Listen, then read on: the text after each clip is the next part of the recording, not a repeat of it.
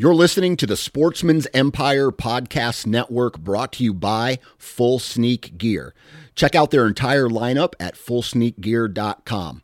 Also be sure to check out our entire stable of podcasts at sportsmansempire.com.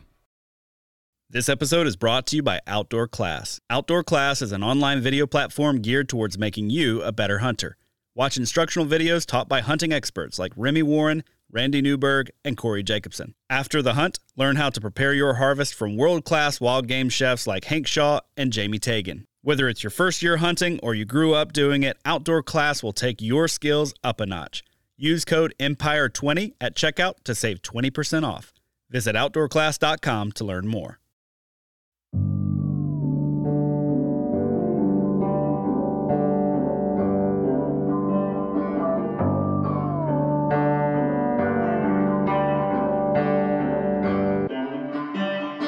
What is going on, everyone? Welcome back to another episode of the Wisconsin Sportsman Podcast, which is brought to you by Tactacam. This is your home for all things outdoors in the Badger State, and I am your host, Josh Raley. Thank you so much for tuning in with us this week as we are kind of rounding the corner into Christmas time. This is it, man. You guys are probably out getting ready for Christmas parties, and all the hustle and bustle and the busyness and all of that goes along with the season is there. Not to mention, this is that time of year, really, when a lot of guys start winding down. Even if you've still got a buck tag or maybe some doe tags in your pocket, you're probably starting to hunt a little bit less than you were before. Now, I know some of you are diehard out there grinding still and will until the closing bell, but I think the general season ends like January 8th or something like that, and then if you're in an area with an extended season, maybe it goes through the end of January, but hey, you don't have that much time left, and I know a lot of you are starting to think about other things. You're thinking about Christmas. You're thinking about family time. You're thinking about maybe doing a little ice fishing. For a lot of you, the whitetail season has now finally come to an end, and over the next couple of weeks, we're going to cover several different topics. We're not just going to talk about whitetails, but I am going to hammer a little bit on not only some late season hunting, but also some post-deer season, let's call them chores, that you should be doing. Now, that doesn't mean you should be out there in snow up to your knees trying to do work on your property. What it does mean is that you should take the opportunity to, start by sitting back and asking some real serious questions about your season. Did I have the kind of season that I wanted to have? Did I see the kind of deer that I wanted to see? Were the deer moving around me like I thought they would? Were my setups dialed? Was my access right? Was I busting deer on the way in and on the way out? Or was I getting in clean? Was I able to have encounters with the deer that I was looking for? And that doesn't mean, hey, was I having encounters with 4.5-year-old deer every time? That may not be your goal, but were you meeting the goals that you had set for yourself? Maybe that was, tagging your first buck. Maybe that was, getting within bow range of a 2-year-old buck. Maybe that was just filling up the freezer. Whatever your goals were for this year, were you meeting your goals? And if not, what was going wrong? Like, what was holding you back? And so toward that end, I had my buddy Sam Billhorn on again from Whitetail Partners. And man, I really like having Sam on. He's one of those guys that just thinks really critically and really carefully about everything he does, especially when it comes to whitetail hunting. So I wanted to have him on to kind of walk us through a couple of things. Number one, how do we process our deer season? Like, how do we think about what just happened to us and whether or not we were successful, whatever that word successful means to us. And then number two, how do we start to think about our property and whether or not we might benefit from somebody like Sam coming out and, giving us a second opinion about our property or what we might be able to do to make our hunting property better. And as usual, Sam knocks it out of the park on this one. Lots and loads of good information in this podcast, including some updates from him when it comes to the Whitetail Partners business. And some exciting news, Whitetail Partners is now the official property consultant for the Wisconsin Sportsman Podcast. Now, what that means is a couple of things. First of all, Sam's going to be the guy who is coming to you every once in a while here on the show to talk all things property design, habitat layout, improvements to your land, improving your hunting, general hunting strategy, all that good stuff, kind of like he's been doing, but I'm going to try to get him on a little bit more often. This also means that I have joined the Whitetail Partners team as part of Whitetail Partners down here in Georgia as we expand. You're going to learn more about that in this week's episode. But for you folks in Wisconsin, Sam is still your guy. You can find him on Instagram at whitetail_partners_Wisconsin, or you can also find him at the main page at whitetail_partners. Maybe you've got a new property that you need help setting up for hunting. Maybe you're looking for some new strategies and approaches to connect on your target buck. If you own property and you're interested in taking it to the next level, Whitetail Partners is your go-to property consultant to make it happen. Whether it's a basic online consultation, a complete on-site property review with a habitat and hunting plan, whatever you need, Whitetail Partners has a service to help meet your goals. To learn more, contact Whitetail Partners owner Sam Billhorn. You can find him, like I said, on Instagram at whitetail_partners_Wisconsin or at whitetailpartners.com. And hey, he even gives out his phone number during this episode. So if you want to just give him a call. And when you reach out to him, let him know that I sent you his way. But there's a load of good information in this episode. He also has a ton of great stuff on his Instagram account where he is constantly putting up just super, super good information. So even if you never have Sam out to your property, give that a look. It's an incredible resource that he provides. Now, as we jump into today's show, a couple of housekeeping items. Number one, if you're not already following me on Instagram, please go and do that at the Wisconsin Sportsman. To be honest with you, I don't really know what to do with myself now that deer season is over. I still have not jumped into the world of ice fishing, but I want to have some guys on to talk ice fishing this winter. So if you know somebody, or if ice fishing is your thing, please reach out to me. I would love to talk with you about ice fishing, about how to get into the sport. To be honest, coming from the South, it's super intimidating to me, so I would love to learn more about it. Last winter, I spent a ton of time reaching out to guides all around. Not a single one wanted to come on the show, and I guess I kind of get that. They're protecting their fishery maybe, but I don't know. Whatever it is, they didn't want to come on the show. So if you want to come on and talk ice fishing, then please do reach out. Instagram is the best way to do that. I'll usually get back to you within a day or so. So go give me a follow there. Also, if you're not already subscribed to this podcast, go ahead and do that as well. And while you're at it, leave us a 5-star review and a written review if you can do that. Next up, thanks to our partners that help us make this show possible. First up, Tactacam. They're the makers of the best point-of-view cameras for hunters and anglers. And guys, I got to tell you, they're running some deals right now that are phenomenal. And guys, you've heard me say before, I've been running the 5.0 and the 5.0 wide camera from Tactacam. And right now, the 5.0 is on sale for like $99. Now, their 6.0 is out. It's incredible. It's got an LCD screen on it. It's awesome. They took image stabilization up a whole other level with that camera. But guys, a 5.0 for $99, like you cannot beat that. Head over to their website now, tactacam.com. All their gear makes awesome Christmas gifts, awesome stocking stuffers, especially at that $99 price point. Man, I couldn't believe it when I saw that. So go check those guys out, tactacam.com. Next up, Huntworth. We are getting into the late season, and you are going to want to check out their Heat Boost line. Looking at temps for the area that I like to hunt in Wisconsin, it looks like the high this coming week, one of the days is going to be like 12 degrees. So if you're still out there grinding and you're doing it from a tree stand, you need some clothes that are going to keep you warm. Huntworth has you covered with their Heat Boost line.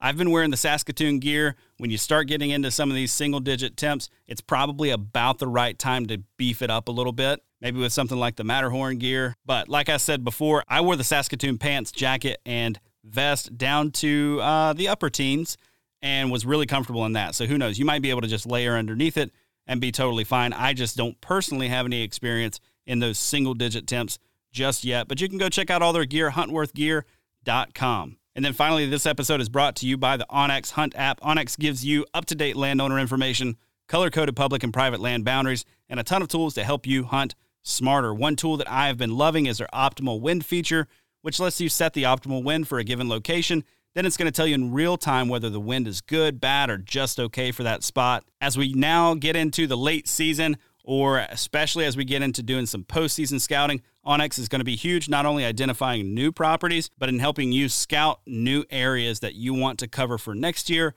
or maybe even scout those areas that you hunted a bit this year, but you didn't really want to dive all the way in. Well, now's the time. Go ahead and dive in. Take your onX Hunt app with you. Mark the stuff that you need to mark.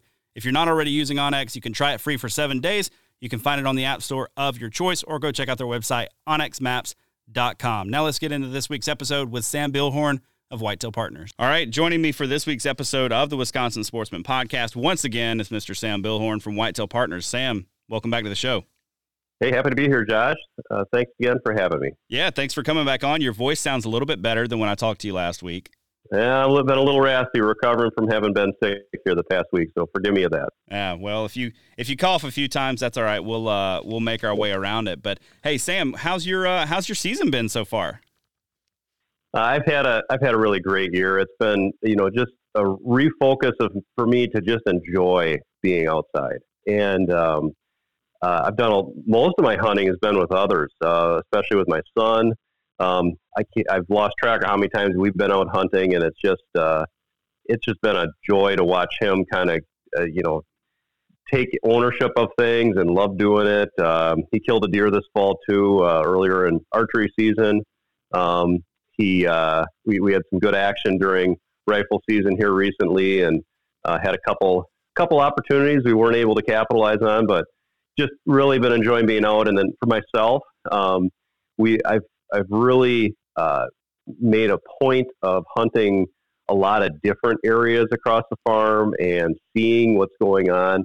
I have a couple bucks I'm still interested in, but I know that just the way that they are operating, that it's going to be a tough one for me here. Perhaps late season I'd still close, but I've kind of known that all along. We have I think it's 7 or 8 3-year-olds now that are doing really well, and we've been able to have that age class be strong this year. But the couple 4-year-olds we had, one seemed to have disappeared, so maybe fell on another property, and the other one fell to a neighboring bow hunter who I know really well, and happy for him and how that went down too. So it's been a good year, and enjoyed so much of it. But it's quickly turning to habitat season here now for us. Yeah. So when it comes to hunting in the late season, I mean, is this a time where you typically find yourself still with a buck tag in your pocket, or is this a time that you're not normally getting after them very hard? And it's funny you mentioned that, because I'm not normally hunting this late into the year with a buck tag, and that has been it's been fun to go out there with a muzzle loader. I mean, the past 2 years haven't had that, and to enjoy that, all these different seasons we have in our state. Still might get out with a bow here yet, like I said, kind of just watching from afar with the food plots and the cameras now, and having all my cameras kind of staged that way to target in on what's coming to the food plots. Have had some new bucks show up just even in the last few days, and some good ones at that. So yeah, I may not be done yet. We'll see how things go. Yeah, when you get into the late season, so your farm is, have you said 40 acres? Is that right? Well, we own 40 acres. 40, and then you've got a larger property. There's a 40. Yeah, the greater farm is 400 acres, but I would say about 80 to 100 that we have strong control of as far as what we're able to do there and where we hunt. So I hunt effectively about on 80 acres. Gotcha. When it comes then to the late season, when you say to yourself, hey, I've got a couple of good bucks showing up, but I've got a strong crop of 3-year-olds, how much does that play into your thinking when you're like, I don't necessarily want to bump all these deer onto the neighbors this time of year?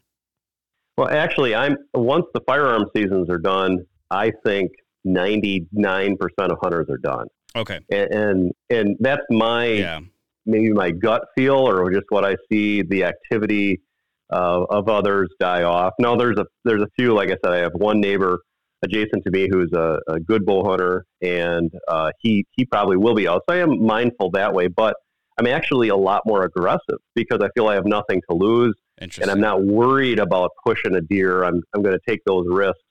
I would say much more than any other time in the season that I will go into an area I haven't been in, push further back perhaps because trying to catch that buck coming to a food source at night. I'm definitely not doing any morning hunts at this point in time unless by chance there's a kill plot or something I have one daylighting on. But, that's my approach. I'm actually very aggressive in the late season. I'm not worried about bumping a deer at all. Interesting. Okay, so once that gun season's over, that's kind of your trigger of like, okay, if I bump some 3-year-olds off the property that I'm hoping will be sticking around for next year, I'm not going to lose them all. Yeah. Whereas in a firearm season, you bump 7, you might lose 4 of them, and you don't want to do that. Firearm season, we are extremely careful. Yeah. We just hunt on the edges, and it's mostly with the kids, and it's more about the culture and the camaraderie than it is buck hunting. Yeah. Yeah. So heading into next year, then, I mean, you said it's almost habitat season. What are you thinking about, or where are you rethinking maybe your own plan for your property as you're like, hey, here's where we are, here's how the property has performed. How long have you been sort of intensively managing that property? So what I'm always looking forward to at this time of the year is getting out and dissecting the property. So as soon as we're done hunting, and that's for our whole party, we want to be considerate if some people are still at it. But as soon as we're done, is getting out there, and I want to go over every square inch of the place.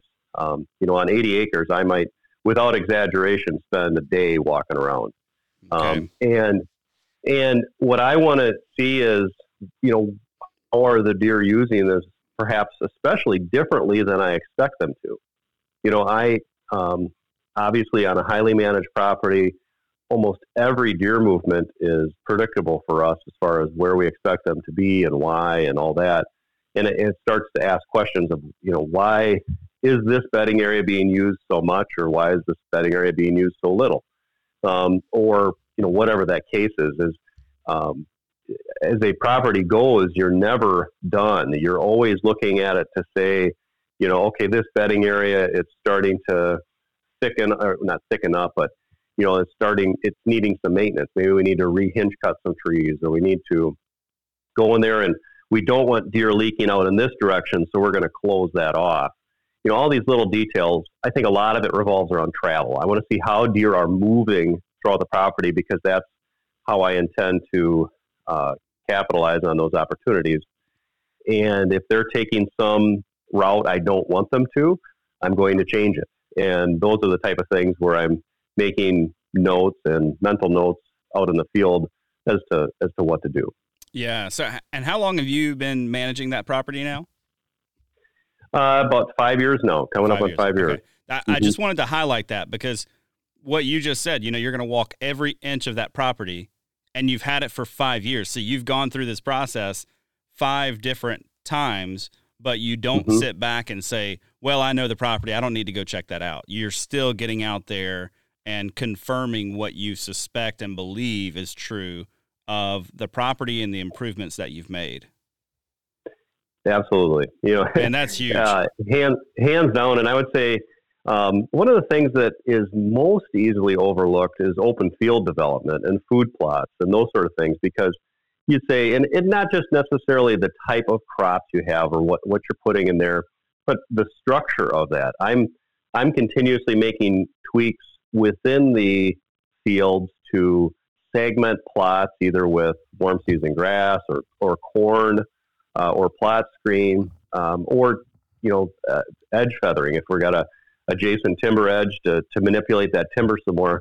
I'm getting more and more into directing travel through plots, be it with I do like a lot more clover walkways, and even bringing in little strips of grass here and there just throughout the plot to give it a lot more structure. It's not just this open rectangle of food.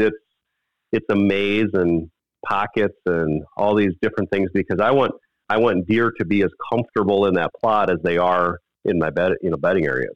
Yeah, and that's something, growing up doing food plots on hunting clubs and things like that, that is not something that we did really much of. We would occasionally plant, like if there was a fire break or a small, an old dim road or an old logging road going out of the plot, we would plant that at times to kind of make it more predictable how the deer would travel into the plot.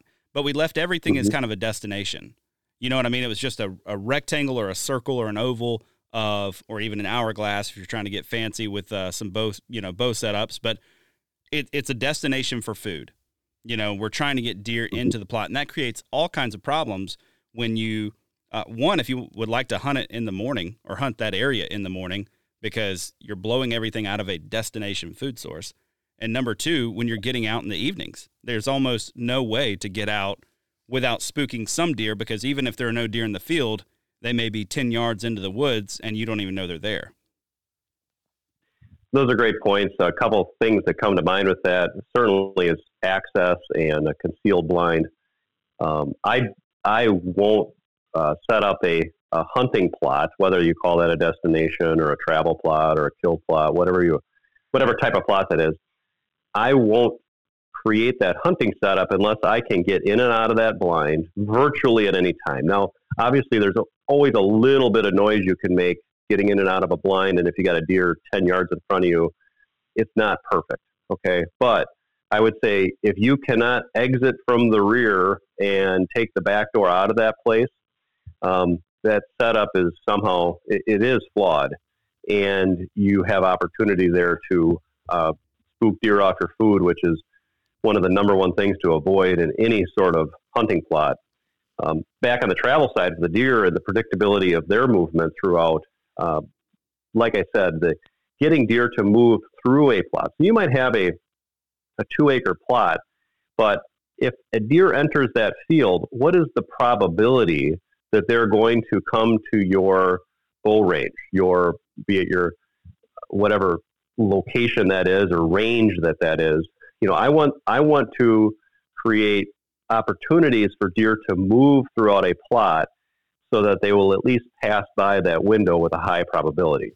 And what I said before with clover walkways and different designs and screening, and I want to create the likelihood that a deer will come within bull range. A simple example of that somebody could picture would be like a horseshoe. If you're at the bottom of that U and that's your bull range, as you can shoot the bottom of that horseshoe, well, if deer can't easily cross through the middle of that horseshoe, they got to come around it. Well, then you're putting them into bull range. And in different ways to do that would be like having not necessarily late season, but you could have apple trees at the bottom of that U. You could have corn standing in the middle of that to obstruct the view, if nothing else, so that they want to come around. And then I find too, just they are more likely to travel on something that is of lower height. You might hear some guys cutting a trail right through their food plots. And I've done this before too, just taking the walk behind mower and blazing a trail from where they often enter the plot to come right by your stand, and they'll use it. They enjoy walking on either dirt or something that's lower than, trudging through, for them, chest deep brassicas, for example. Just want to take a quick minute to let you know that the Wisconsin Sportsman Podcast is brought to you by Tactacam, makers of the best point-of-view cameras on the market for hunters and anglers. They're on the cutting edge, making user-friendly cameras to help the everyday outdoorsman share your hunt with friends and loved ones. Their new 6.0 camera has a ton of upgraded features this year, but the one I'm most excited about is the new LCD touchscreen. In my mind, that is a total game changer. And one area Tactacam really shines is with their mounts and adapters that are made with the sportsman in mind. If you've tried to film your hunting and fishing excursions, you know just how frustrating it can be to try to get an action camera aimed just right or get it attached to your weapon or in a good spot for a second angle. Well, Tactacam makes all of that a breeze with their line of mounts and adapters. This fall, I'm going to be using their stabilizer mount on my bow with the 6.0 camera and their bendy clamp paired with the 5.0 wide camera for a second angle and to make sure I don't miss any of the action. To learn more and check out their full line of products, head over to their website, tactacam.com, and share your hunt with Tactacam. Before we jump into too much of what folks can be doing this time of year, and then last time we talked, it was October. We were talking about kind of an October checklist. I want to get to some more of that December, January timeframe. Get folks thinking ahead a little bit. But there's been some interesting developments with Whitetail Partners. Why don't you go into just a little bit of that and how you're building out a team? Well, thanks for the opportunity to do that, Josh. And so it's been a couple of years now in the making, and that we have been talking about this opportunity we see across the country. One of the things that's difficult for a one-man operation or for one location is to serve clients at greater distance. it's costly for travel, and to have the logistics of that work out all the time is not necessarily something that we can do. And also, I mean, the diversity of our country and the whitetail habitat, and if throw into that culture and hunting seasons and local knowledge and all this, it's very difficult for one person to be aware of all those things and put it all together. And seeing this opportunity and having a network of just knowledgeable people that I've gotten to know throughout the years in this industry, we teamed up and currently have a team of 5 people, including myself, that are serving a much wider range for clients across the country. So we have Jake in Michigan, Greg in Ohio, Lee in Tennessee, and Josh yourself in Georgia. And with that group and the experience that they all bring in their regions, which you've all been in for quite some time, at least your experience in that type of habitat is fantastic. And this is we've got the snowball rolling here now, and hopefully it'll start to pick up as we go. Really excited with the response we've had from clients, from our followers, from just everyone in general. It's been an exciting run. And the other thing that I should mention here too is, I've been at this now for 4 years pretty heavily. And I think that one of the things that I saw with this too is, and I've been on the podcast before talking about, is how I have brought the highest quality plans and reports that we can produce. I wanted to have excellent deliverables for people and get plans that weren't just a sketch, plans that gave every detail as to how to set up a property. And in doing this too, I wanted to bring that level of quality to everybody. So we've been, going through a lot of processes and, getting our house in order to replicate that process for the clients wherever it is that we serve them. Yeah, and that's something we've talked a lot about as this team has been forming, is consistency in what is provided, whether you're with Whitetail Partners Wisconsin or Whitetail Partners Ohio or Whitetail Partners Georgia. You're going to get the same level of service, the same deliverables, the same quality that you would get from, what people have come to know of Whitetail Partners. It was really interesting. I had a phone call the other day. A guy was pretty excited that there's a Whitetail Partners now in his area. And he was like, hey, just want to see, do you come this far? And this guy works with Whitetail Properties, real estate. And he would like to build out where he can, refer clients with a new farm.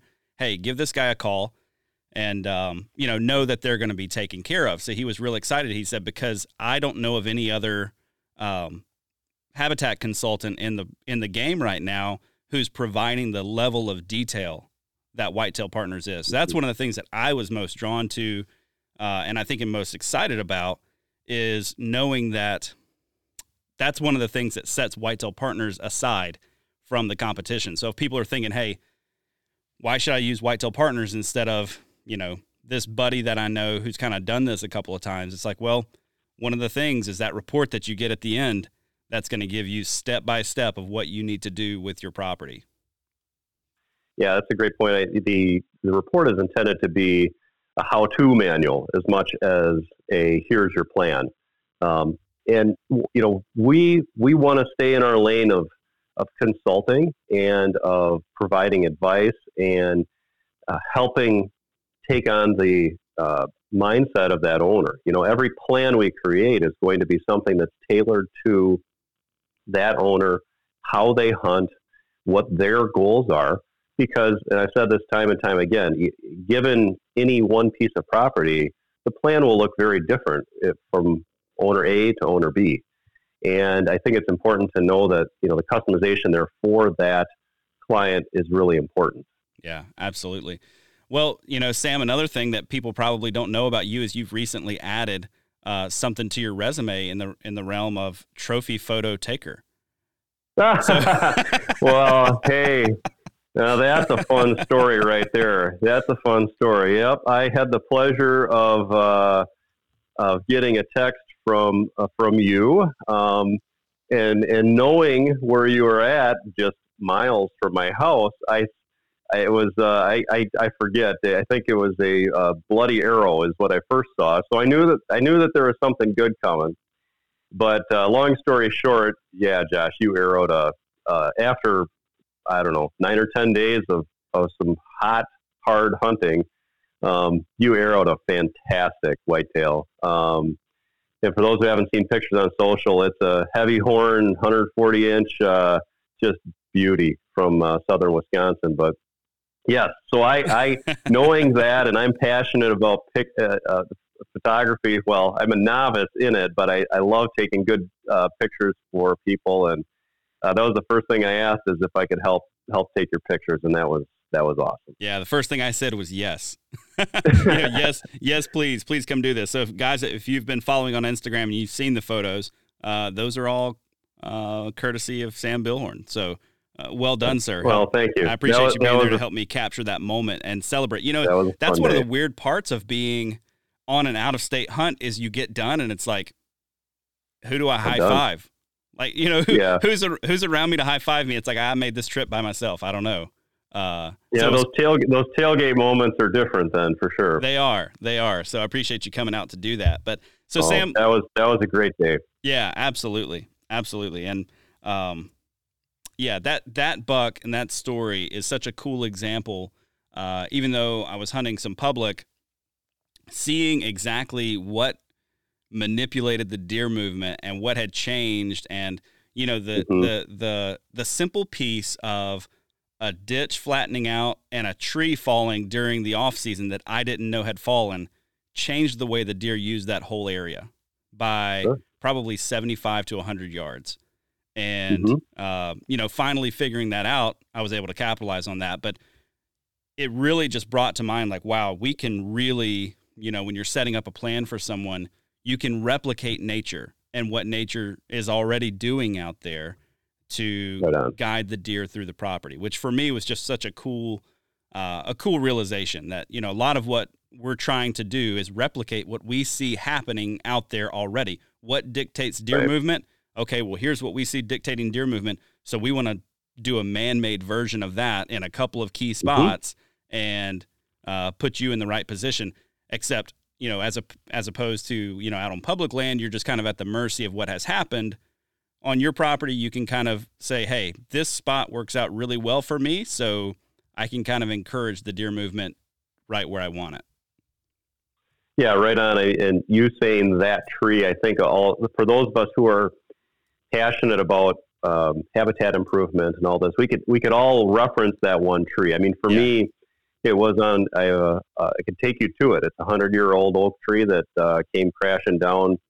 This is maybe 10 years ago, and seeing how that changed deer movement throughout the property was my aha moment too. To see it just how that can manipulate, you know, how that in nature happens, and now we want to replicate that. That's what so much of these habitat plans are about, is going in there and defining things, defining bedding, defining travel, just to name a few. And how that happens. Well, and I would say also a third, mock scrapes, you know, where we want to define where that happens. You know, so many of all of my hunting setups, I'll say, except for ones on food as much. If they're on a travel route and I have a deer coming in on that corridor, I'm not even thinking about shooting them until they're on that mock scrape, because I know they're going for it. You know, and that's that opportunity that I'm going to wait for. Yeah. Very cool. Very cool. And, you know, maybe mock scrapes are something that we could probably devote an entire episode to at some point. And I say that because I've tried mock scrapes in the past, mixed success, right? Like you have one that just takes off, you have another one that doesn't. What in the world is going on there? But then when I had the opportunity to spend some time with you, to go out in the field, to see how you set your mock scrapes up and how all of that works, and to see like, oh, the deer can't help themselves at that point. Like it is all the way from fawns up to the most mature buck on your property. They can't walk by that thing basically without the vine hitting them in the face. I mean, they're going to come in contact with it. Yeah, that's right. I mean, the typical corridor setup, and you've built them, you've seen them, is you had to take a strong movement that you already have, and you're going to, make sure that's the only movement. Sometimes there might be a secondary movement, or even several that goes throughout the landscape, and you're going to put trees down on those conflicting corridors so that you basically block the deer from using it, and you're telling them you are going to use this one. And then that mock scrape is in your middle of your shooting lane at 25 yards, and it is on the perfect flat piece of ground that, and you arrange it in such a way that, it's right there. They have to walk around it, and they won't. They will at least give you a second at that location. Yeah, and I just want to emphasize this point. I hear a lot of people talk about mock scrapes with mixed results. Your success rate on those kinds of mock scrapes on your travel routes is extremely high. Oh yeah, 90% for sure. I mean, 9 out of 10 deer, like I said, they'd have to step around it, and they don't. They're all going to at least nose it, and some will spend 3 to 5 minutes there. Yeah, I think that's huge. That's huge. Well, Sam, let's pivot now. We're in December. We're recording this on December 7th. We're starting to think about next year. I think it's a really good time for guys to sit back and reflect. I think you had this in your whitetail checklist for December, right? Sit back and reflect on your hunting this year, where it met your expectations, where it didn't, where you think things could and should be better. I'm curious, what are some of those telltale signs for people that, hey, I need to make some improvements, tweak some improvements, give Sam a call to get his perspective on my property because I didn't see what I wanted to see. And what I hope doesn't happen is people who say, well, I got a buck this fall, therefore everything on my property is fine. Because that's not necessarily the case. It's easy to think, well, I got lucky, so therefore I'm just going to hunt next year exactly like I did this year and bank on that to happen again.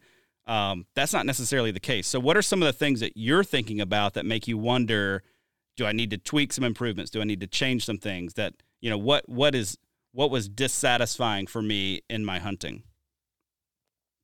Well, that's a great setup. Good question. Good points too. And I particularly picked up on the one of, I'll say having a short memory, whether you were successful or not. That doesn't necessarily play into next year. Now you can confirm or deny how that happened and, work to replicate that next year. But I would say it's starting from, and I will reference it again, looking at your property here now immediately following the season and seeing how it is functioning. Some of those, a couple more telltale signs before we go into that, like, the risk of butchering the statement, I'll try and make it, is if you've done what you've always done, you'll get what you've always got, something along those lines of, did you hunt the same 3 stands repeatedly this year? Well, were you successful? And maybe you were, and that was because it is a perennially good spot, or maybe you weren't, and you need to rethink that that's no longer my go-to spot. So that could be hunting setups. Are you utilizing all of your property, or is there, the 40 or 80 acres that you just haven't been touching because you aren't sure how to hunt it, or whatever that case might be? A lot of the recommendations I'm going to make in a plan revolve around hunting the travel of bucks and how they move across the landscape. So that's one of the key things I'm always looking for is, and one of the things I like to do is look at the travel routes across my landscape, and I make the recommendation to people, turn on the tracking on your Onyx or whatever you use, and go walk all of those trails, lay them down, see what's going on. And maybe you're not doing it for absolutely every single track you can find, but the ones that have been repetitive, I think will help show you what's going on in your property, and then ask the question, well, maybe is there a way to consolidate these by doing some timber manipulation or whatnot, and looking at them and saying, what are the best setups that I could do, or is there a setup I'm missing? Because sometimes, especially for those who've had a property for some time, you do get in a habit of doing certain things, and all of a sudden, whether it's yourself realizing it or somebody else, one of the best hunting locations you had, you'd never hung a stand there, and it just became your habit of doing certain things. Another one is access. How are you getting to your property? One of the things that is easy to do is, we were talking about this before the podcast, was walking our logging roads, our various maintenance roads. Good exercise to do is say, where did I set foot on my property during hunting season? And just take maybe you have a log of your hunts, or maybe you just go from memory. When I went to this stand, just draw a line on your property where you went, and go through this exercise. And all of a sudden, if you realize that you've crisscrossed your property 14 times throughout the season, you may be your biggest problem in how you're accessing stands. Another indicator, if you're looking at trail cams and that sort of thing, is, did you acquire more bucks throughout the season, or did you lose them? Did your numbers go down, your deer numbers too? And this is something that on the very high on my list is, I think my doe numbers slipped a little bit, and it wasn't because we've been harvesting does, though we have been, because we know where our deer numbers are. But I think our bedding needs a tune-up. I think some of our bedding areas aren't being utilized as much as they have been in the past, and that's going to be a high priority for us. So, what's the thing going on, and then starting to search for the cause. This episode is brought to you by the onX Hunt app. onX gives you up-to-date landowner information, color-coded public and private land boundaries, and gives you a ton of tools to help you hunt smarter. One tool I'm loving right now is their optimal wind feature, which lets you set the optimal wind for a given location, then tells you in real time whether the wind is good, bad, or just okay for that spot. You can try it risk-free for 7 days right now. Just download the onX Hunt app on your preferred app store today. As we begin to shift our minds to December, January, a lot of folks are shifting gears. They're thinking, I'm going to be getting out on some hard water and doing some ice fishing and, or whatever the case may be, maybe getting out pheasant hunting and that kind of stuff.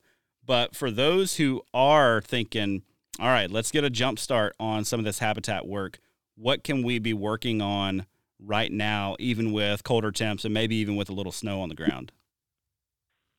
Well, as I mentioned, with going through that walk and dissecting the property, the observations, the information is the most critical thing now, because it's just following the hunting season. So I know this is probably the third time I've said that, but what I would say, a couple ways to do even a better job of that is to have a few different colors of ribbon, a marking tape in your pocket when you're going out, and okay, this is something I want to block, or this is something I want to open up.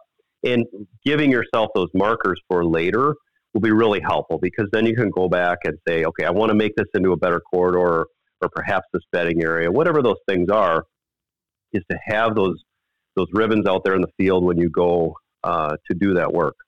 So that's definitely one to make those, to make better on that observations. Obviously, taking notes is another good one. That's it becomes difficult in the field sometimes to do that, but taking the time to write things down will organize your efforts later. As far as the habitat work itself, you can get after things with a chainsaw right away. Getting any sort of cuts done, your bedding areas, your corridors. I always tell people it's great if you can move quickly, seeing the sign, and get that cutting done before you have heavy snow, especially here, talking in the north. It becomes very difficult once there's a good amount of snow on the ground to move around, to be safe, and do all that. And the other thing with tree cutting at any time of the season here is to be sure that it isn't too cold. I don't want to be doing hinge cutting if the daytime temperatures aren't getting into the higher 30s or 40s, because if you have frozen trees, they're going to be more brittle. You're going to have more loss in your cutting. And if you're, in particular, doing hinge cutting, that is counterproductive to what you're trying to accomplish. Yeah, yeah. So this time of year then, are you employing, so obviously you're going to be doing some hinge cutting and that kind of thing. Are you employing other methods of TSI? Are you girdling anything? Are you just felling trees totally? Or are you going to save that work for more in the spring? Yeah, so you can do all of those things. I'm not much on girdling. I don't like seeing the dead standing trees. I'll just fell them, put them on the ground. I'm pretty comfortable with that. But other things that you can be doing in December is looking around and seeing what you want to add in spring. Every year we're putting 400 or 500 trees onto our property, and bare root plantings, the conifers mostly, but hardwoods and soft mass and some other trees as well. But looking and making your list and getting that order. And a lot of these places, these nurseries that handle bare root trees, there's some of the more popular species that will, even in December and January, they'll close those out. They're sold out because they only get so much stock, or they have only committed to so much, and then you won't get those in. So this is definitely one of the things you got to plan ahead further on, is your bare root tree orders to get those done.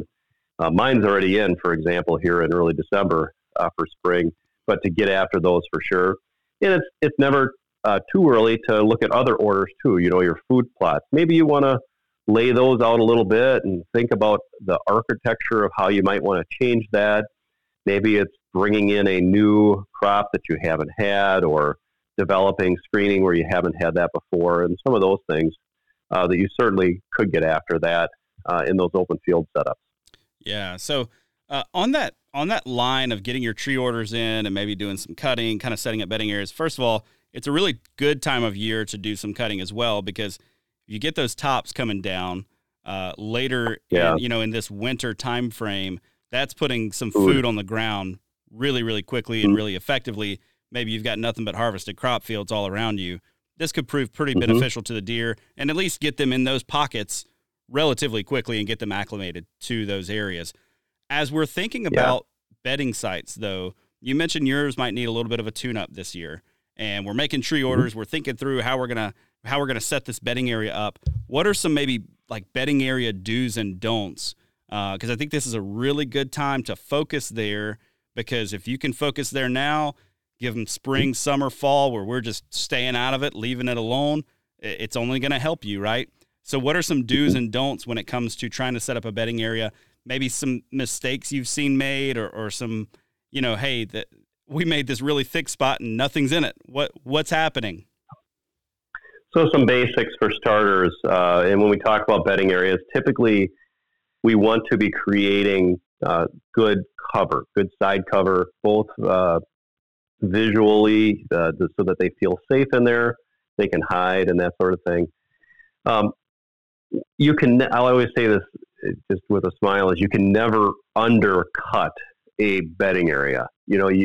Most of the time that's the problem I see, is people just drop a few trees, they hinge half a dozen trees here or there, and you look up and there's no light getting in. Those hinge cuts are likely going to die, and they weren't enough cover to begin with. In general, you need to open up that canopy, something to the effect of at least 50% or more of those big canopy trees coming down. And that's going to give you your major structure for your bedding area. So these are the trees that they're going to hang up. These aren't hinge cuts. These are trees that are felt, and those branches will hang up high. They're good for your subsequent cuts to hinge down upon.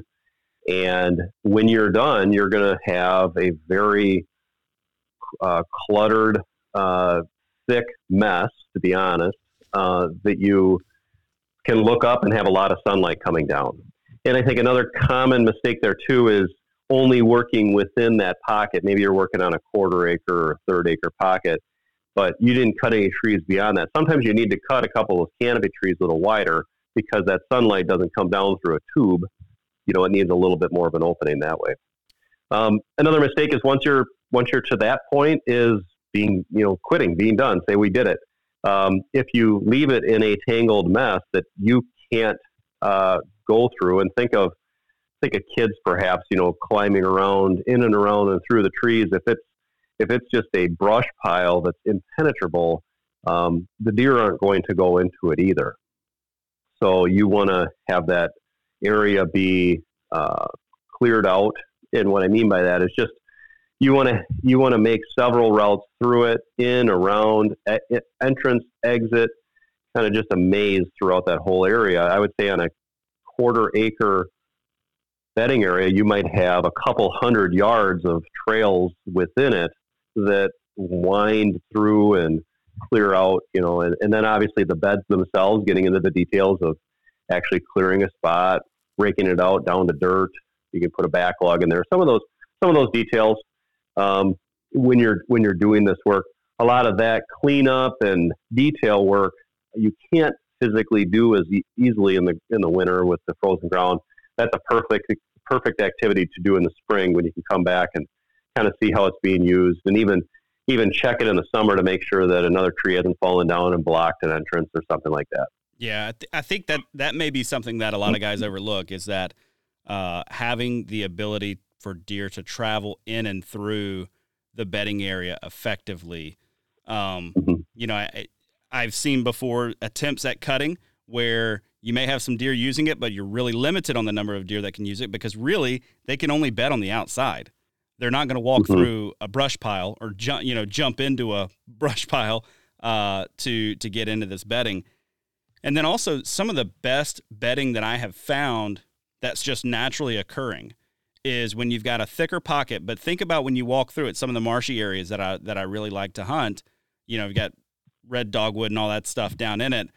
Yeah, it's really thick. Yes, it's really gnarly, but there are sufficient areas for you to walk through as a person can fit through there. You're not just pushing through the brush continuously.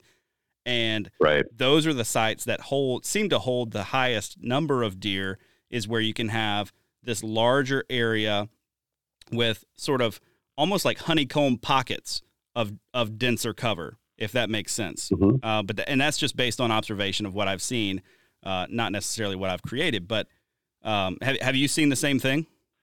Yeah, I think you hit that well. And back to the comment before of replicating nature, deer do want to have some separation within those areas too. So like you described, having that, those honeycomb is a great example, especially just for people to picture in their mind.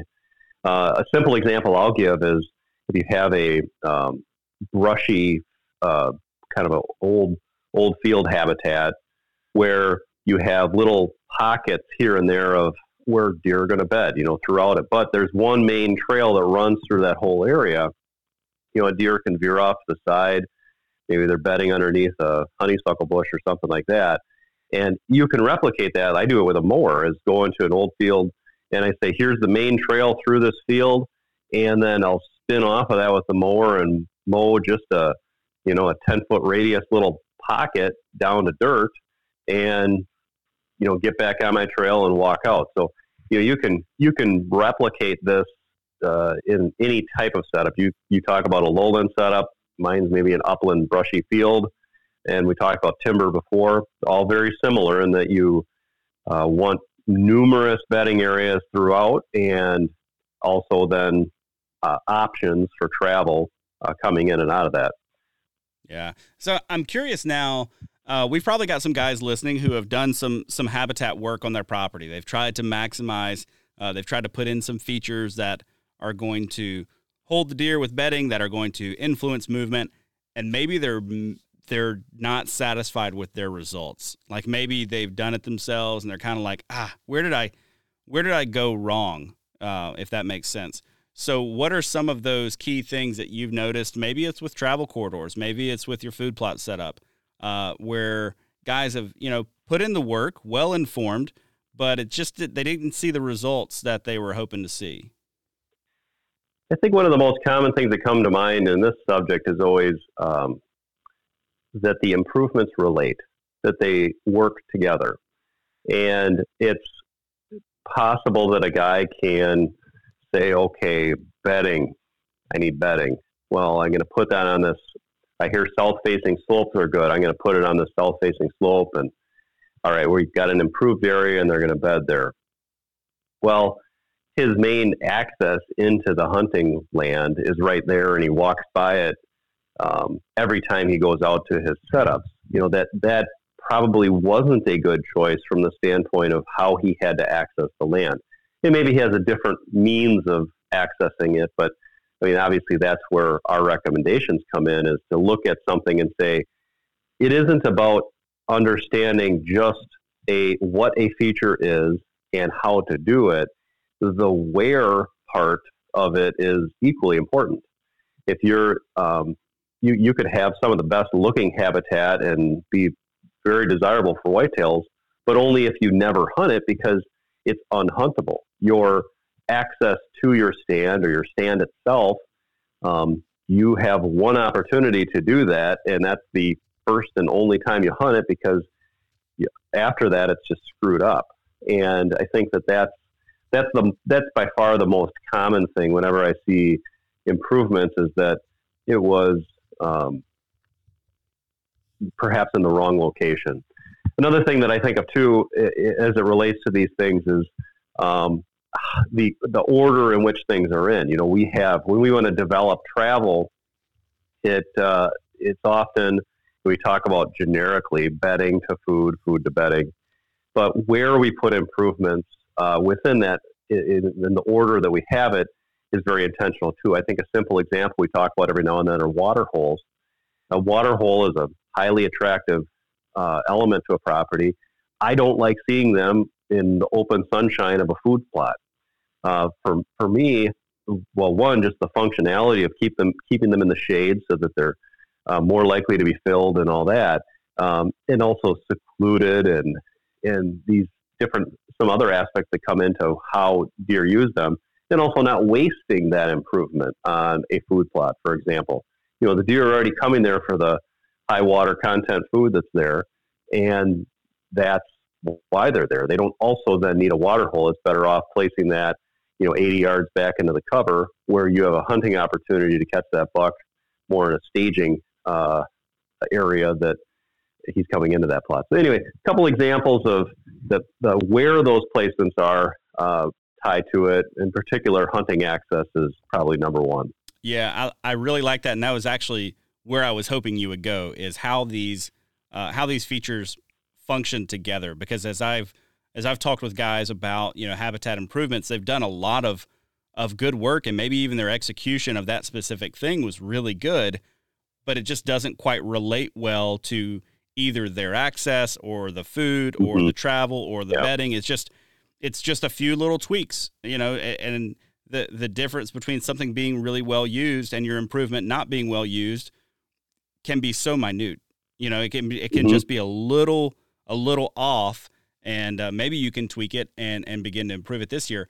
How quick are you seeing bad access mess up a property? Let's say an average property, 40 to 80 acres that a guy is hunting.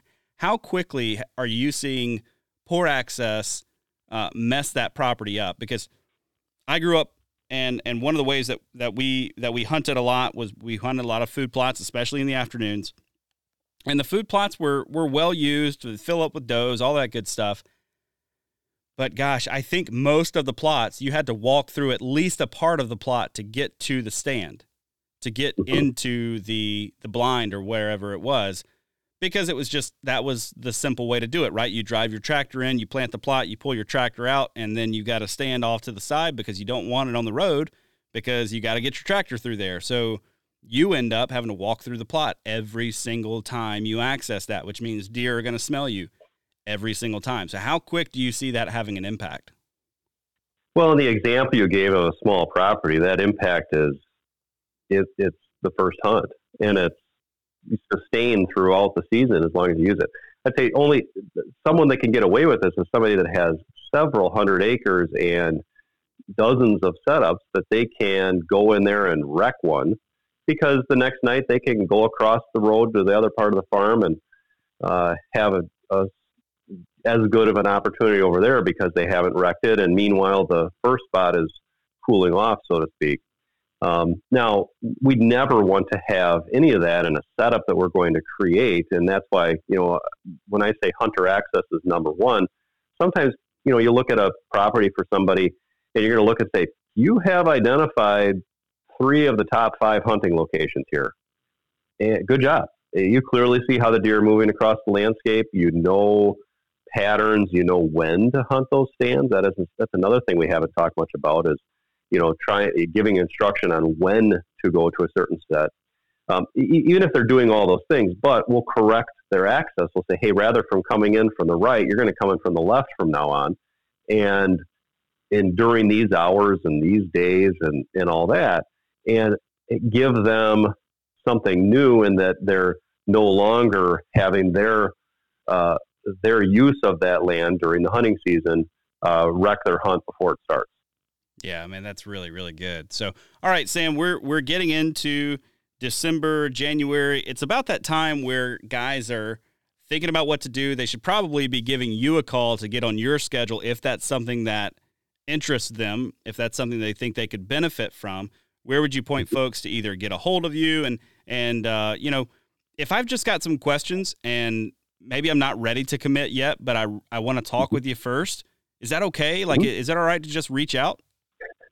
Oh, absolutely. The social media website, you can learn about what I have out there as far as that goes, at Whitetail Partners on Facebook, Instagram, and whitetailpartners.com is the website.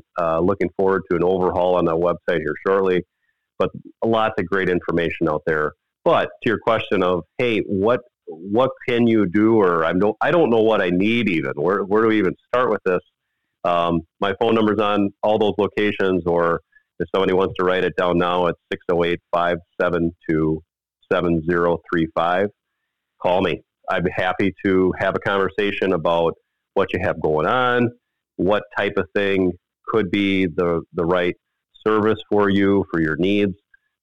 We have basic services that are as simple as a couple-hour Q&A session where we sit down and go through your property on a shared Zoom meeting, or as extensive as multi-day visits to properties to dissect them, come up with a full-scale plan and give every detail like we've talked about in this podcast. And anything in between that. Sometimes we'll work on even a virtual design where we give some of the basics of how to go about setting up a property, and that's more of a middle price point on that. But yeah, to that end, go online or give me a call, and I'm happy to help you out. Awesome. Well, Sam, thanks for your time today. Appreciate you coming back on. Look forward to talking again. Yeah, Josh, thank you for your time very much.